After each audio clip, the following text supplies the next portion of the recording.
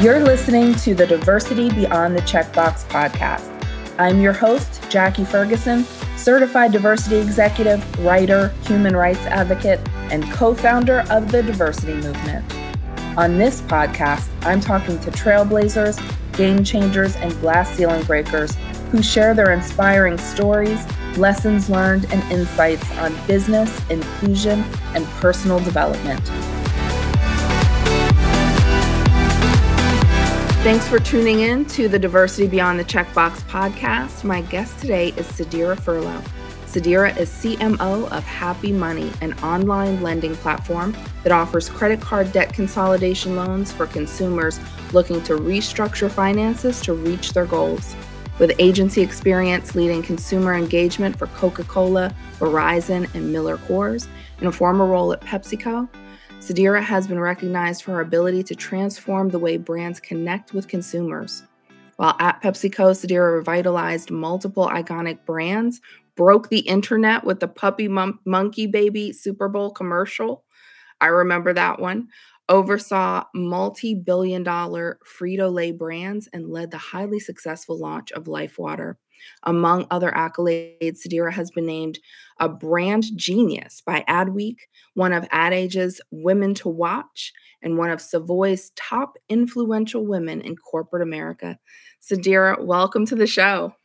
Thank you. Hey, Jackie. I'm so excited to be here with you today. Me too. I'm so excited about this conversation. I have so many questions. I'll try to condense it to the time we have allotted.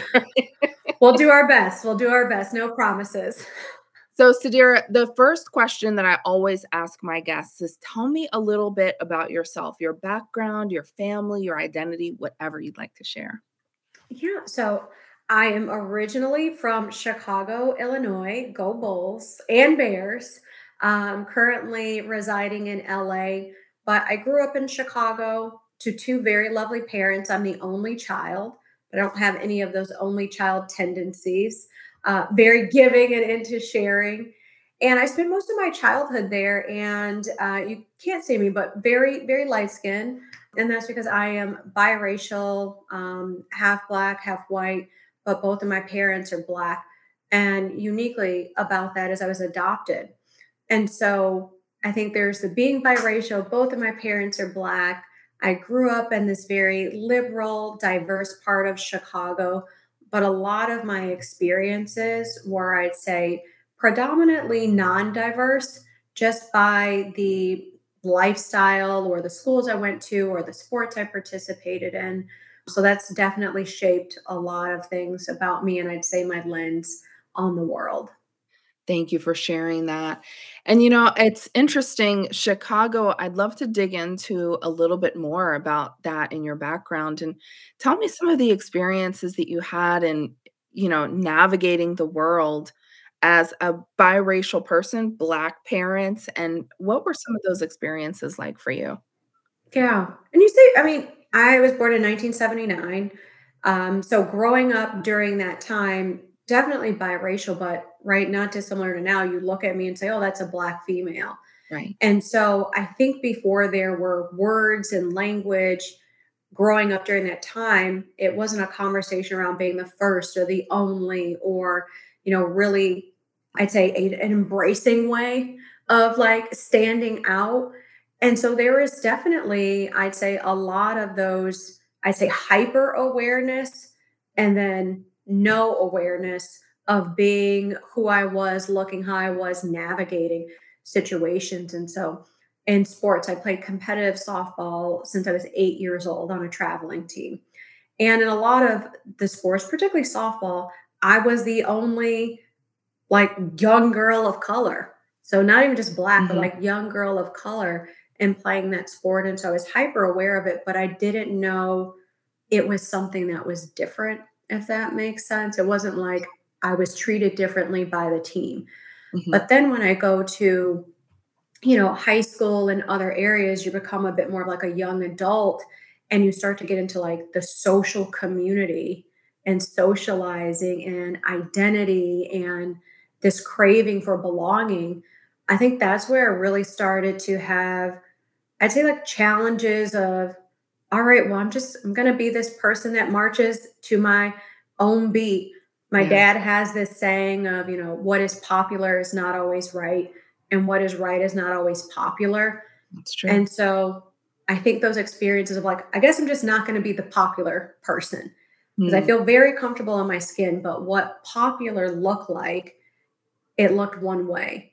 And it wasn't necessarily a diverse way that popularity looked. And so I think those are very core memories of where you make choices on, am I going to go out into the world and I'm going to live and breathe in my own skin and I'm going to be okay with that. And I see that as a source of strength. Or am I going to go out into the world and that difference and I'm going to do everything that I can to try to blend in so that I can fit in and have that sense of belonging because I don't want to stand out.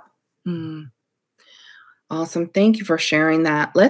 We're going to talk about being one of a few or one of the only, right? A little bit later in the questions, but I want to talk a little about your early career. What did you think you'd be doing now, right? And then how did you get to your role at Happy Money? I love that question. I feel like that's the big getcha gotcha question because I'm sure if you Mhm. ask a lot of folks of what you thought you'd be doing and then where you're at, it's so different, but it also makes so much sense. Mhm. Um, and I'll share my background of I was dead set on becoming an orthopedic surgeon. Like I just knew that, and this was in high school that I thought that I was going to go be this amazing doctor. And for me, that started with, as I said, I played competitive softball. When I was 15 years old, I tore my ACL, Mm, worst thing you could possibly imagine. And I had this experience of visiting two different types of doctors. And one doctor was like, we're going to go in, we're going to take the ACL out, and we're going to go do this and put it back together. And it was like, what? And then the other doctor spent the first 30 minutes, Jackie, just talking to me about how's the season? Tell me about your position. What do you love about it? And then we got to the end and he's like, all right, Sadira, we're going to help you get back out on the field. And it was like, for me, that moment of treating the problem versus the patient. And I was like, he gets it. I want to do that. I want to help people get back out onto their field. And so that's what I took with me. I mhm. went to the University of Virginia. I walked onto that softball team. Like many college students that are impressionable, I took a variety of classes and I was like, oh, wow, this is an exciting world out there. Yeah. And so I did finish my prerequisites. And I was like, I'll do that after I graduate. I'll do a post baccalaureate program. And so I needed a job, right? Because there's no way I was going to go graduate, not have a job, and then figure out how to go to med school. And so Right. my bright idea was I got into advertising as this in the meantime, between time job while I was going to go pursue becoming an orthopedic surgeon. And that for me was probably one of those first light bulb moments of, well, this looks a little bit different than I imagined. And it was this unleashing for me of the power and potential of creativity to change behavior. Like Mm, the power of ideas behind brands and like, oh, there really is a science, there's an art to all these different amazing brands that I'm familiar with that goes into it. And so I ended up pausing the medicine thing, and it mhm. would be the thing kind of lingering in the background of like, do you still want to be a doctor? Do you still want to be a doctor? But I Right. love creativity. And so then I spent the next, I'd say, good chunk of my career within the agency world tackling these incredibly exciting, very human problems, particularly within Yeah. diversity. Because a lot of the Mhm. agencies that I spent time with, Jackie, they were looking to connect with diverse audiences. And this is not in the time where diversity was, I'd say, culturally cool. It was, you know what I mean? It was the time when there's a general market agency, and then you have your Black agency, your agency for your Asian American audience. So you had a specialty agency for all the other non general market agencies. That's right. And I'll tell you some few lessons. very eye-opening, and I shared this with you when we, initially connected, was I was working at an agency for several, clients. We were the agency of record for the African American audience. Hmm. And so our primary role is helping these brands and businesses figure out how to connect their brands with this audience. And a big part of that was having to convince folks in the room that this is an audience that mattered. And I Hmm. like just as I said, so you've hired us to go do this job because you're saying this is an important audience. And then every step of the way, it is prove to me. Prove to me. How do I know you're not just saying this because you look like you represent this audience? And so now there's this dissonance of the lack of belief and maybe value, which starts to feel very personal Mm. because now I'm not just advocating for this audience over here. I feel like I'm advocating for my value, Yeah. my worth. Talk to me. And you're saying it's not good enough. Do you have enough data? Prove it to me. Mm. That was like definitely eye opening when you experience that of what do you do with that?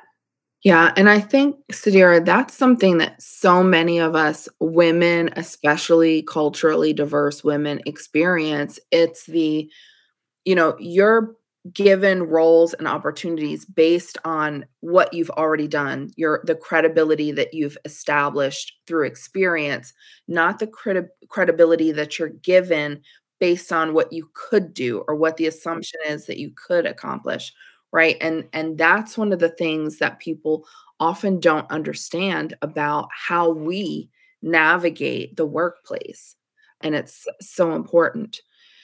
And another thing, I love that you said general market, right? Because that has changed, right? The general market used to look very different, didn't look like us, right?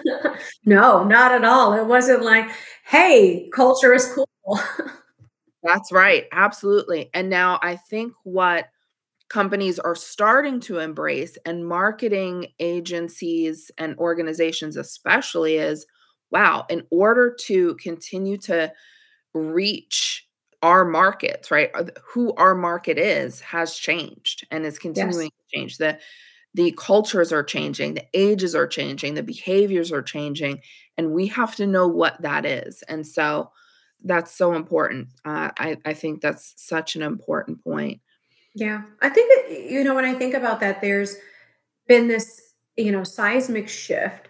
I'd Mhm, say, even when I was thinking about my experience, it wasn't when I came into the working world that it was like, hey, Sadira, bring all of your authenticity. We mhm, want you to show up exactly as yourself. No, the message was more of like, how are you going to assimilate? How are you going to fit in? And it wasn't about standing out. And it wasn't about, hey, there is value in your authenticity and your diversity. It was more of, we want this common, mhm. same culture. And so you did everything you could to fit into it. And now we look at it, the cost is too high to not have diversity at the center. Things need to be diverse by design. It can't be an afterthought. It can't be, as you say, like just checking the box. You will not win in the short term, and you definitely won't win in the long term. Absolutely, absolutely. Zadira, let's talk about your role at Happy Money. What does your role encompass as the CMO? Yeah. So I have had the good fortune of being the CMO at Happy Money for 2 years. It was a huge leap for me 2 years ago when I left PepsiCo in a very familiar world of, I'd say, consumer products into the very uncertain world of financial technology. But I'm really proud that I took that, I'd say, that bet on myself and did something very uncomfortable and leaned in to really grow and experience something very different, to be a part of a different type of change, a different type of mission. And so Happy Money, as you shared, is a financial technology platform that takes a people first approach to lending. And we do that in partnership with mission aligned credit unions and other financial partners. And so that was a mission that I got really excited about serving because I do look at missions as things you serve, not just a thing that you say that you do. And in serving that mission in the past 2 years, I was able to build an end to end, multidisciplinary marketing organization. When I joined, it was strictly performance marketing with some brand. And today it encompasses everything from growth marketing, brand, B2B, social, content, comms, marketing analytics.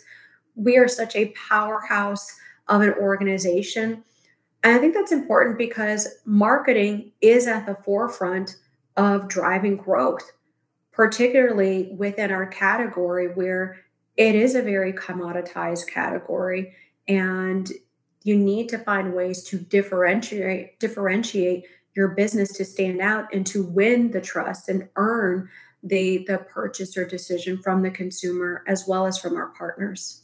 Yes, absolutely.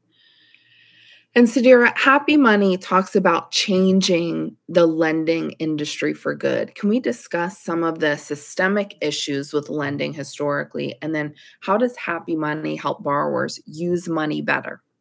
Yeah.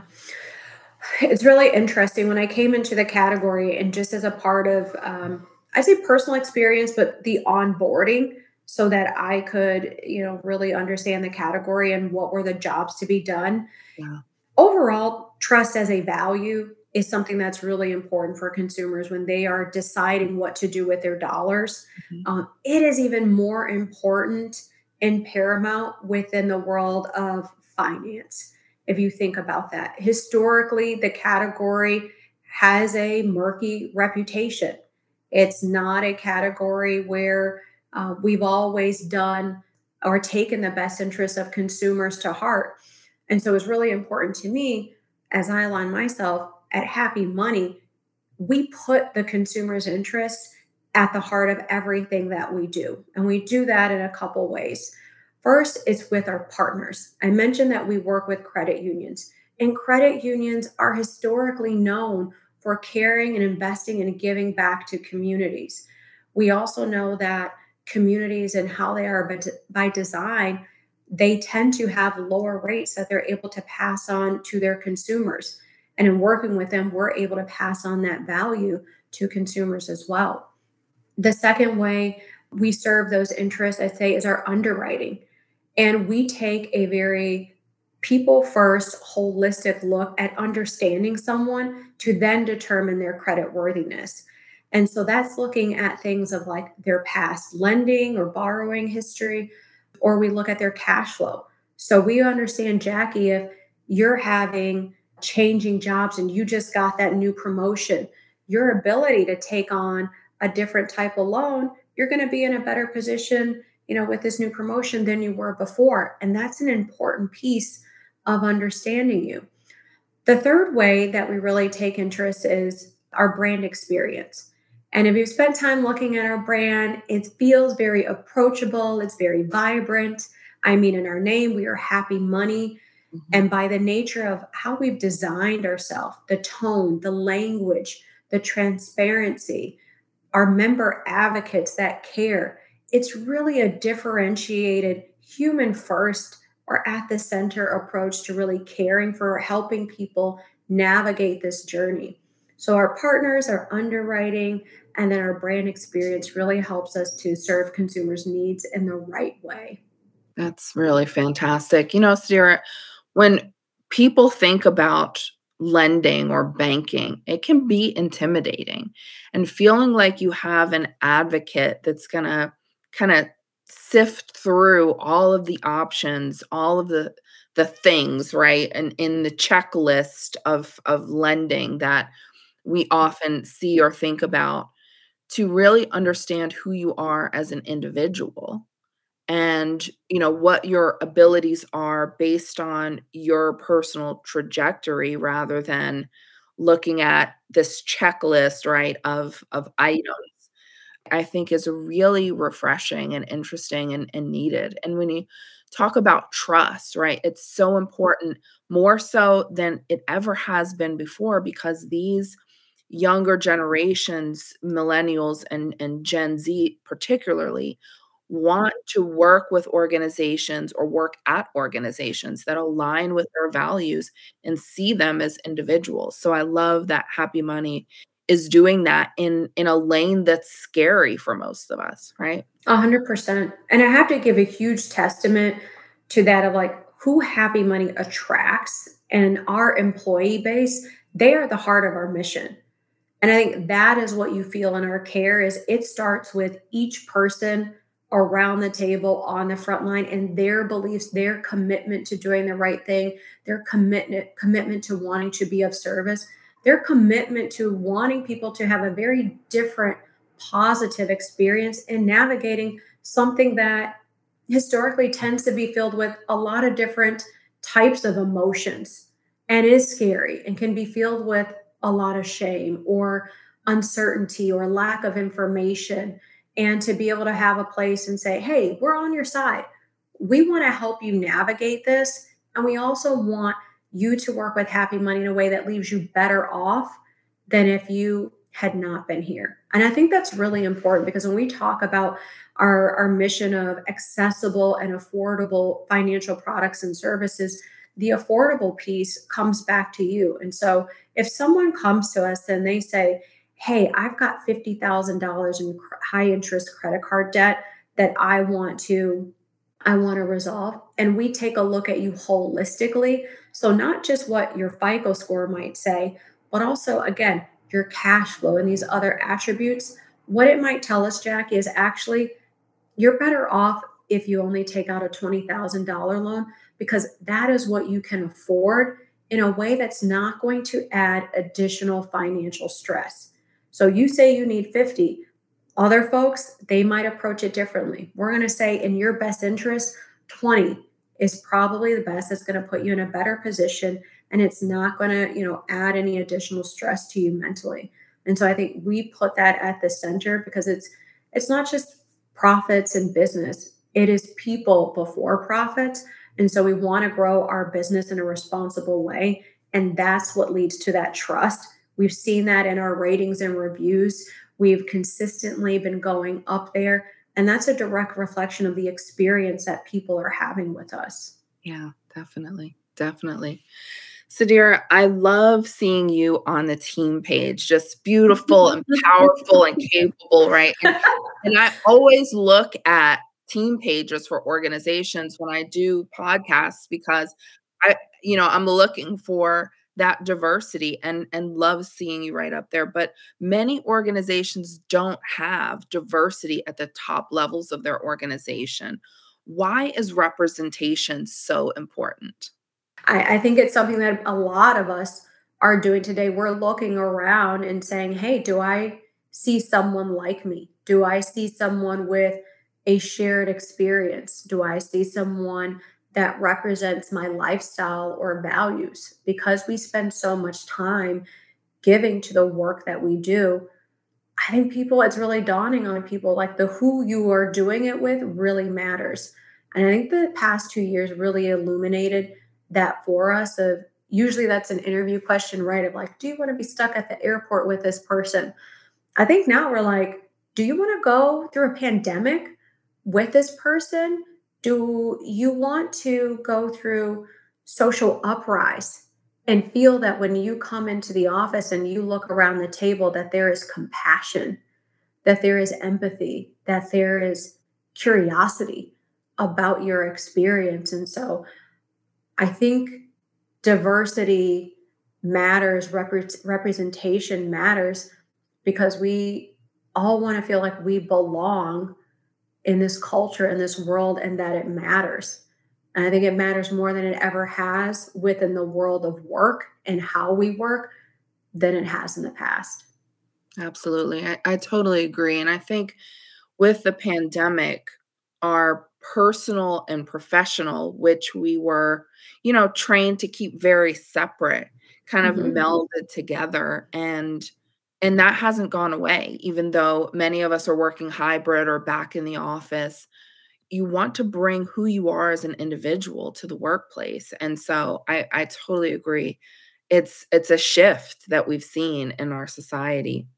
So, Why should businesses focus on DEI initiatives? What is the benefit from a marketing standpoint and from an overall standpoint? I think the focus needs to, for any organization, have DE and I at the center, because to me, what that really is about is creating cultures of belonging where it's not just about recruiting people, but creating cultures where diversity can thrive. And so you have to be intentional and think about that and have a strategy, whether you're a startup or whether you are an enterprise company that's been around. Because what is universal among everyone is we all want to belong. We want to be able to contribute our not only our gifts and talents, but our voice.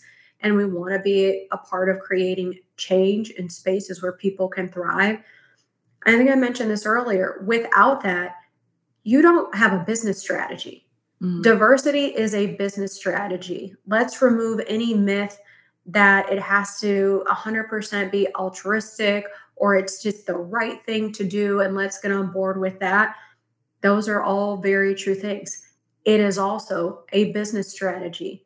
And for many of us, we are trying to build businesses that are durable, particularly if you think about being a marketer. Your goal as a marketer is to create connection. Create Mhm. connection between a person or a group with your brand in business. And you are more than ever connecting with a generation or audience of people Mhm. that looks very different than it has in the past. That's And if right. you don't understand that, you're going to get that wrong. And if you get that wrong, your business is going to suffer. And if bring it back to trust, that takes a long time to repair, rebuild, engender. And so getting it wrong, the cost is too high. So you have to have DNI at the center of it. Absolutely. And that's a perfect segue, Sadira, into my next question, which is let's talk about some of the marketing missteps that leading companies have made over the years. Brands like Dove and Dolce and Gabbana and H&M, PlayStation, and even Pepsi with Kendall Jenner's commercial have gotten it very wrong, right, in their ads. How do organizations keep from making these mistakes and taking hits to their brand and their top line? It's a sensitive topic and area. And so what I would say is I would focus less on a standard of perfection. So I don't think the standard is like, how do we never get it wrong? Because I don't think that that is realistic. We are talking about people, we're talking about culture, we're talking about how we tell stories, and even the best, most well intended that has all the receipts. And I'd say, like a brand like Dove, they have been consistent, they have been committed, they've done it. And yeah, maybe they didn't get it perfect. Let's not say they get it wrong. They didn't get it perfect. Okay, but did they learn from that? And so I think for me, it comes back to brands more what we're just talking about on DE and I. Are you being intentional? Are you diverse by design? What does diverse by design look like within your organization? Are you talking and listening to your employee population? That usually is such a rich place to start, and it's such an obvious one, but it is one that I don't know if companies really take advantage of or really see it as you have a free internal focus group, an advocacy group that can Mhm. help you navigate these different types of conversation. I think continued testing. I think continually partnering with people who are maybe more of an expert or a trusted voice within a group is important as well. Absolutely. And that's great advice, Sarah, because one of the concerns that I hear a lot is my organization is very white. How do I bridge the gap until I can bring on more diverse people within the organization, especially for marketing agencies and things like that? It's bringing in those external voices while you're looking to diversify your internal team, right? And Mhm. listening to people outside of your organization. I think that's such great advice. 100%. I just recently shared a couple. Piece of advice on the same topic of even looking around, what are you asking permission for that you don't need? There's a lot of, well, I'm waiting or I'm seeking this permission from this person to start a group, to go forward with this idea, or to have a conversation. And I think there are some of these areas where stop seeking permission and just go do. And you don't need to wait for someone to tell you because that answer may never come. They may not even be aware. I think continuing to consult external data and using that information to help make a case or to start a conversation continues to be important. And I mentor a lot of young talent that I say, hey, one of the most invaluable skills that you are going to build in your career is the ability to persuade and to influence. And so, how do you look at these areas that you are passionate about? And if that is DE&I and diversity, great. How do you hone and look at that as an opportunity to practice your persuasion and influencing skills? Because that's really what it is. You are looking to change the perception with a different person who does not see it the way that you see it. Yeah. That's what we do day in, day out. That also is what we do day in, day out on the marketing side is shaping perceptions and asking people to see things this way, which might be different than how they currently see it. Absolutely.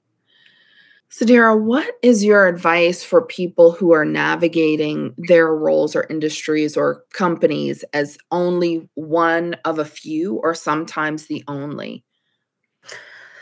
Oh, I think about that. It might be surprising, but I think about that myself. I am on our executive team. I am the only Black person.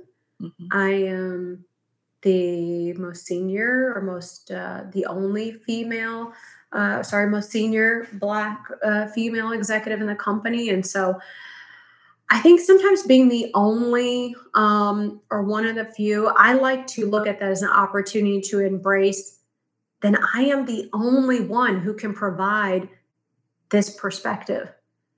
It's almost like I look at it as a superpower because my onlyness or that one of a few creates a special perspective or a differentiated perspective that's not going to come from anywhere else. And what that means is like I could have a solution, an idea, or a watch out that won't be provided by someone else because my walk in life or my experience is very different than those around me. And so I look to choose to embrace what can absolutely feel very lonely, which absolutely can be a lot of hard work, which absolutely can mean having to be the one to reach out and start the conversation. But I choose to look at that as a gift and an opportunity of I get to be the only one. So I get to create the space. I get to create the legacy. I get to create room for other people. I get to start this conversation. I get to leave a little bit more education and information with someone that they didn't have before me or maybe this conversation. So I think my advice would be lean into it, embrace it, and recognize what is the differentiated value you are able to bring or create because you are the only or one of a few.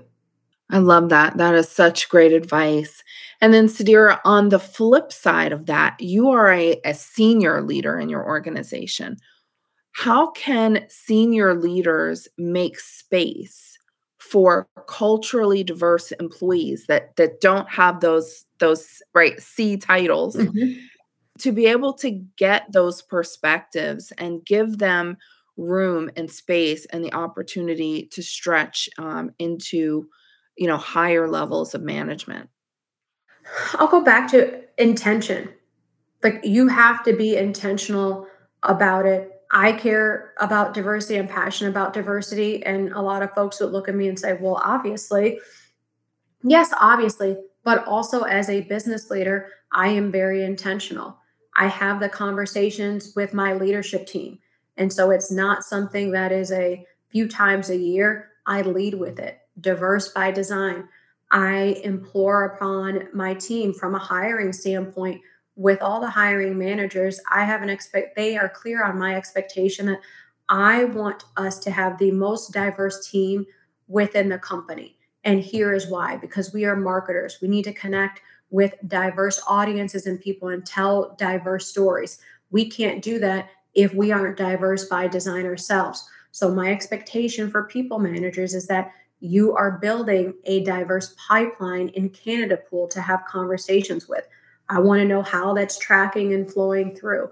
I bring in examples from external brands and conversations that are uncomfortable that we talk about. Even for me, like I can be a Black female, but you know what? One of my learnings was, Jackie, is a good number of my team is of Asian descent or Asian American. That's not something that I have had a ton of exposure to in terms of the unique experience within a corporate culture, or even the things that were happening externally in terms of the violence and culturally understanding how can I approach this conversation and not assuming because as a Black female, I've dealt with things, I can approach it in the same way. And so I also had to get smarter, but I was intentional to recognize I don't have all the answers here and I need to do some educating on my own so I can show up as a good leader for my team in this way. I think continuing to, we say it, it's not hard, invite people into the room, Hmm. invite them into the table. Yeah. I did that just recently where I had an interview with a publication where, I could represent the work of the team, but the particular topic, there is a woman leading this work. And I said, hey, let's get radical. Can you ask the reporter, can two of us join? And so she joined me on the interview. And so for me, it was not like, oh, that's the right thing to do. It was like, this is a woman leading this work who can speak to it much more eloquently. And like, what a gift to be able to represent her work and the work of the team by joining and participating in this interview.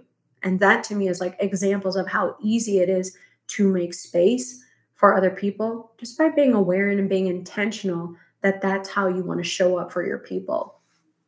Absolutely. That's such good insight. And, on that same topic, Sadira, and you mentioned mentoring a little bit earlier. Tell me the value for a mentor in mentoring, right? And what are some of the things that people should look for in finding a mentor for themselves? I am a big, big believer in mentoring, but particularly what I call reverse mentoring. Because usually, like the conversation on mentoring is very senior to very junior. I look at it as we all are trying to learn different things and have gifts and talents to share. Again, that's the beauty of diversity. And so I look at mentoring, whether it's me looking for someone on my team to mentor me, or someone is looking for me to mentor them, is what is it that you're seeking to learn? And does this person have that as a gift or a strength that they have an ability to pour that out and to be able to share?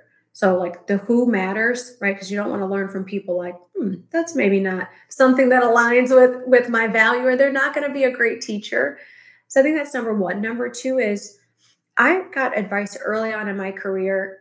Look around for the people who seem to take a unique interest in you. The ones that reach out and are like, hey, Jackie, I remember a couple weeks ago, you mentioned that you had this big presentation. How did it go? And Mm, it's like, that seems like just such oh, they just asked me how it went, not a big deal. But in the day to day of all the things that are going on, for someone to recall and to remember that this was something that was special or important to you, and then to follow up and be curious about it is a signal. So look for the signals of curiosity in who you are, your work, how you're doing, because those are people that seem to have taken an interest in you, and maybe there's an opportunity to build a bridge there. mhm, And then number three, I'd say look for what is it that you can provide of value to the person you're asking to mentor you, right? mm, How do you make this more of a value exchange when you're seeking out a mentor? Because there isn't a lack of opportunity, there is a finite amount of time. And so I have found the most promising mentoring relationships have been one where they have been a value exchange. And that value exchange, Jackie, could be as simple as I am going to make the most of your time and I am going to show up prepared with very specific questions and I am going to help you to provide that value to me in a very efficient and effective way, that you're making valuable use of time. So it doesn't always have to be, well, what am I going to teach them? What am I going to give them? Mhm. That could be one angle, but it's also how do you create value by making good use of that time? Absolutely. So, Sadira, going into your campaigns, like all the Mhm. campaigns that you've participated in or led over the years, many of us watch TV, especially during the Super Bowl, right? And Yes. we say, I wonder who came up with that, right? Or who came up with that? Tell me your favorite one or two campaigns, and then how did you come up with that? Yes, I think you already know, Jackie, which one I'm going to say, Yeah. and it is one of my favorites. It's also probably one of the ones I'd say I'm most famous for because it's weird. Let's just be honest, and that is Mountain Dew's Puppy Monkey Baby, Yeah. which was our Super Bowl campaign in 2016. It broke the internet, was on the cover of Ad Age. You probably saw it, this creepy looking, interesting character that was part puppy, part monkey, part baby. And you just can't forget it. And that was all by design. And this is the thing, Jackie, you hear my excitement because this was the light bulb moment for me when I got into advertising after college and I realized that there is an art and science to creating things like a puppy monkey baby that leave that indelible impression with people. The process and journey of getting there was quite interesting. Fun facts of like Super Bowl work and ad meter and all these ways that you can break the internet and, be one of the top ads. There is a bit of a formula. So I'm going to call it a bit of the science. And we looked back historically at the past 10 years at the time to determine like what work was standing out and that people were getting excited about and was tending to hit on the ad meter. And what we saw is ads tended to either have a puppy, a monkey, or a baby in it. This was the time of like Esurance and other brands. And so we're like, okay, puppies, monkeys, and babies. Okay, what do we do with this? And we happen to have Mountain Dew Kickstart was a new innovation that was about three awesome things combined to create it. It was Mountain Dew, juice, and caffeine. And Mhm. so it's like dew juice and caffeine, puppy, monkey, baby. And it's like three awesome things combined. And it truly is one of those like lightning in the bottle of taking this wonderful product and finding a way to embody that in this really interesting character that doesn't exist out there and then Mhm. introduce it to the world on the biggest stage out there. Crazy, right? Yeah. It's like great idea. Getting it through PepsiCo was definitely, a lot of sweat beads. It had amazing, manager Greg Lyons, who's still the current chief marketing officer of PepsiCo beverages. And it's really a testament, I think, to his leadership and the culture he created around knowing the consumer like the back of your hand. And Mm. that was really what allowed us to engender the support from the executive team. And that was all the way through Indra, who was the chairwoman at the time of having to present this work. And it was the trust that she had in us as brand leaders of knowing our consumers and knowing this was right for the brand and knowing it was right for them that she gave her blessing of like, I don't necessarily understand it. It looks very odd, but I trust that this is right for the brand. And what I'd also say at the time, we did research and we had a couple other pieces of work we put into there. And research did not say this is absolutely the one that you should go with. So it Mhm. was also a testament to our conviction and judgment of trusting that even though the research said something different, we believe there was something special here. Our credibility and allowed us for that work to get out the door and to make it out into the real world. And like the world went crazy. And I just hadn't experienced anything like that since, to that magnitude, I'd say. What an amazing thing for us to remember that, right? I knew right away when I saw Puppy Monkey Baby. I remember the commercial, right? And it was like, it's wow, of all the commercials that we have seen in the past, 6 years, right? That one, it comes to mind right away. So, I mean, that's so amazing. Kudos to you and your team for creating that. Thank you. We had great partners across the board between PepsiCo, BBDO as an agency. It truly was like a labor and a gift of an experience to have gone through that. And, fun fact, Puppy Monkey Baby went on, to be a celebrity in his own right. He showed up after Super Bowl courtside at NBA All-Star. And so again, I think, right, yeah, as a person, so we didn't know what we had. And then we saw all of the excitement. And then it was sort of like, okay, how do we keep leveraging that? And I think that's something also special when you work with great people and you have great ideas, that they can have longevity and be enduring and durable. And that was really a diverse team around the table that came together to put that into the world. That's amazing. Sudhira, what is the message that you want to leave our listeners with today? No, I don't want to leave you, listeners. Not yet. I don't want to leave you. Jackie's making me leave. So, no. Okay. What I would leave you with this. I would leave you with protect your magic, trust your dopeness. That is a mantra that I come back to daily, that has served me for many years. And what it means is there is something magical about each and every one of us. That's the thing that's special about diversity. We all have magic within us. And it's very easy in this world to lose sight of that and to dim that magic and dim that light. You have to protect it. The world needs you to be you. It doesn't need you to be anyone else. And then trust your dopeness. There is power in that magic. You are dope. There are gifts that you have. And while you may have had trials, you also have testimonies to all the things that you've been able to accomplish. And so don't lose sight when you are going through hard times or navigating challenging situations, or you are the only voice in there. Be brave. Trust your dopeness. Trust that that magic you have is of value and is valuable. Sudhira, thank you so much. This has been such a fun conversation, an insightful conversation. And I love how you left it. Protect your magic, trust your dopeness. Sudhira, thank you so much for spending time with us. Thank you, Jackie. Thank you to all your listeners. Just such a gift and fun time for me to be here. I want 2 more hours. I know. I love that. Oh, thank you. Thank you, Sudhira.